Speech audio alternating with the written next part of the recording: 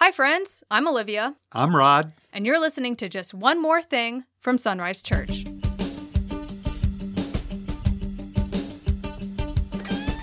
Welcome, everyone, to another episode of Just One More Thing from Sunrise Church. In today's episode, we are covering the January 21st sermon titled Simplifying Prayer.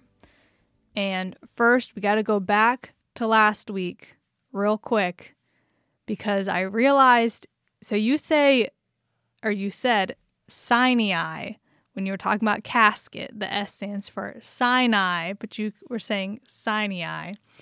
And we uncovered the reason for that. It's not because that's the Hebrew way to pronounce it. That's right. That is the redneck way, baby. Now, it's very interesting. I had no idea I'd done that. And then you brought it up at lunch on Sunday because you said in the podcast, I say Sinai. But then I guess when I was reviewing the sermon, I said Sinai. So I didn't even know I said that. Here's the deal. Because when you asked me, I was thinking, okay, where did that come from? There is an elementary school in my hometown that I grew up with, and it's spelled just like Sinai, and it's pronounced, everybody in our county pronounces it this way, Sinai. It's Sinai Elementary on Sinai Road. And so there are times when my brain goes into neutral and it automatically goes back there, and instead of grabbing Sinai, it grabs Sinai. So no spiritual reason other than Sinai Elementary School that I did not attend, but my friends did. It was in a different part of the county. So gotcha. All right. Well, now that we've got that out of the way, we can look at this past sermon from January 21st. And so you started off with the scripture reading of Matthew 6, the Lord's Prayer. And one of the questions that we got was, why is the Lord's Prayer in Matthew slightly different than what we see in Luke? Can you explain that difference? Well, I don't know if I can explain it fully, but I can give you an answer that satisfies me. And that's this. What is the same on both of these are the themes that come across. Imagine if the wording was exactly the same in both places. Then I think what would happen was eventually, over time, it would be like an incantation. It would be like say these magic words. And I don't think that was the intent at all. But there are themes and broad themes that believers are to come to our Heavenly Father with.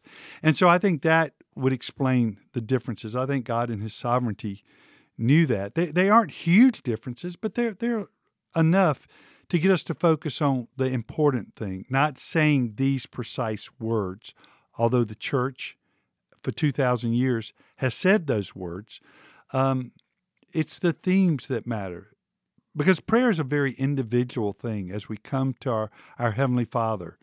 So that's an answer that satisfies me. Now, there might be more to it than that, but I think that answer makes sense to me. Sure.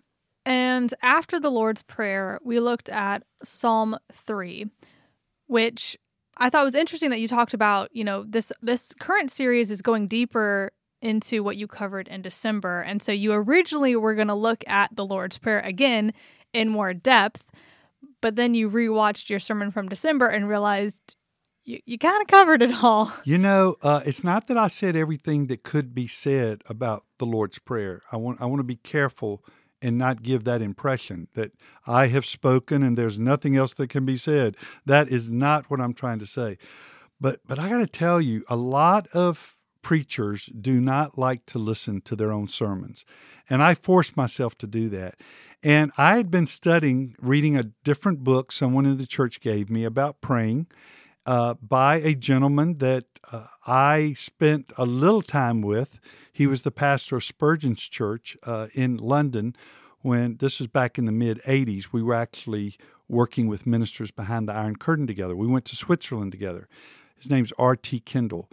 And he wrote a book, Did You Think to Pray? And I'd never read that book, and someone in the church gave me that book to read. And so I'm reading it, and it's a good book. And I thought at the last minute, I said, I better make sure that I'm complimenting that sermon from December rather than rehashing it. And I wanted to see what holes I could fill.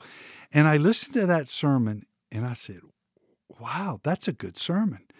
And I would encourage anyone to go to our YouTube channel and listen to that sermon called Access. It was Gaining Access. It was Gifts Ignored, Gaining Access. But you can find it. It was like the second or third week in December that I covered that. And I thought I did a very good job of getting the idea, the elephant in the room, as it were, on communicating with God on the table. So then that threw everything into plan B. And I looked at Psalm 40. I looked at Psalm 130. I was working with the whole idea of out of the pit. And I didn't realize that we were going to sing a song that talked about that. But I ended up landing on Psalm 3 because there was an idea or a concept that I'd never thought about, which was pray the Psalms. I know a lot of time we sing the Psalms, and there are certain Psalms that the church have prayed, Psalm 51 on repentance, and their lament Psalms, different kind of Psalms. But someone suggested pray the Psalms from the heart. And that way you accomplish your Bible reading as well as prayer because the Psalms really connect us to the heart of God. And so I did Psalm 3. So in Psalm 3, it's an interesting one to look at because David is talking about his enemies and the enemies surrounding them. They're rising up against him and he's praying for God to deliver him or crying out to God for deliverance. And there's an interesting point that you made where the word Selah, which is throughout the Psalms, and nobody really knows for certain what it means, but we have a pretty good idea. That word comes after that first stanza, if you will, in Psalm 3. And the way that you explained it, I thought was really helpful. It's known as a literary pause. Or an instrumental pause. Pause.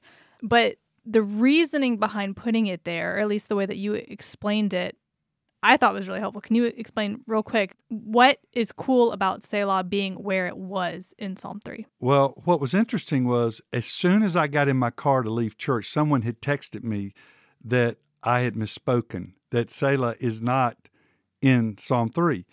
And my mind went swirling because I could swear it was. And they were right. In a lot of English translations, it's not in there.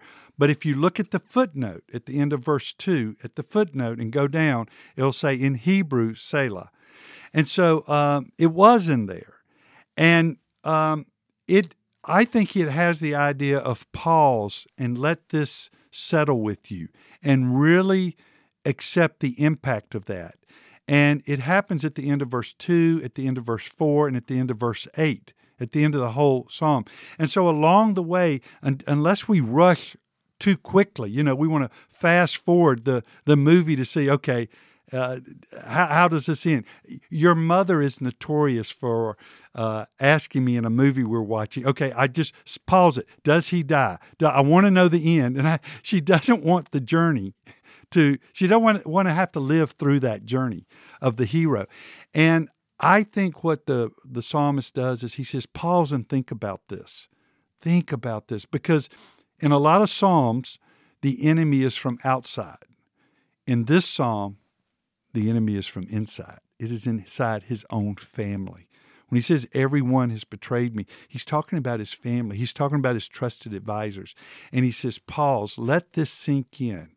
Because he also wants to pause at the end about God's deliverance. So I think that's helpful. But it is interesting to note that a lot of English translators did not put Selah in there for that Psalm 3.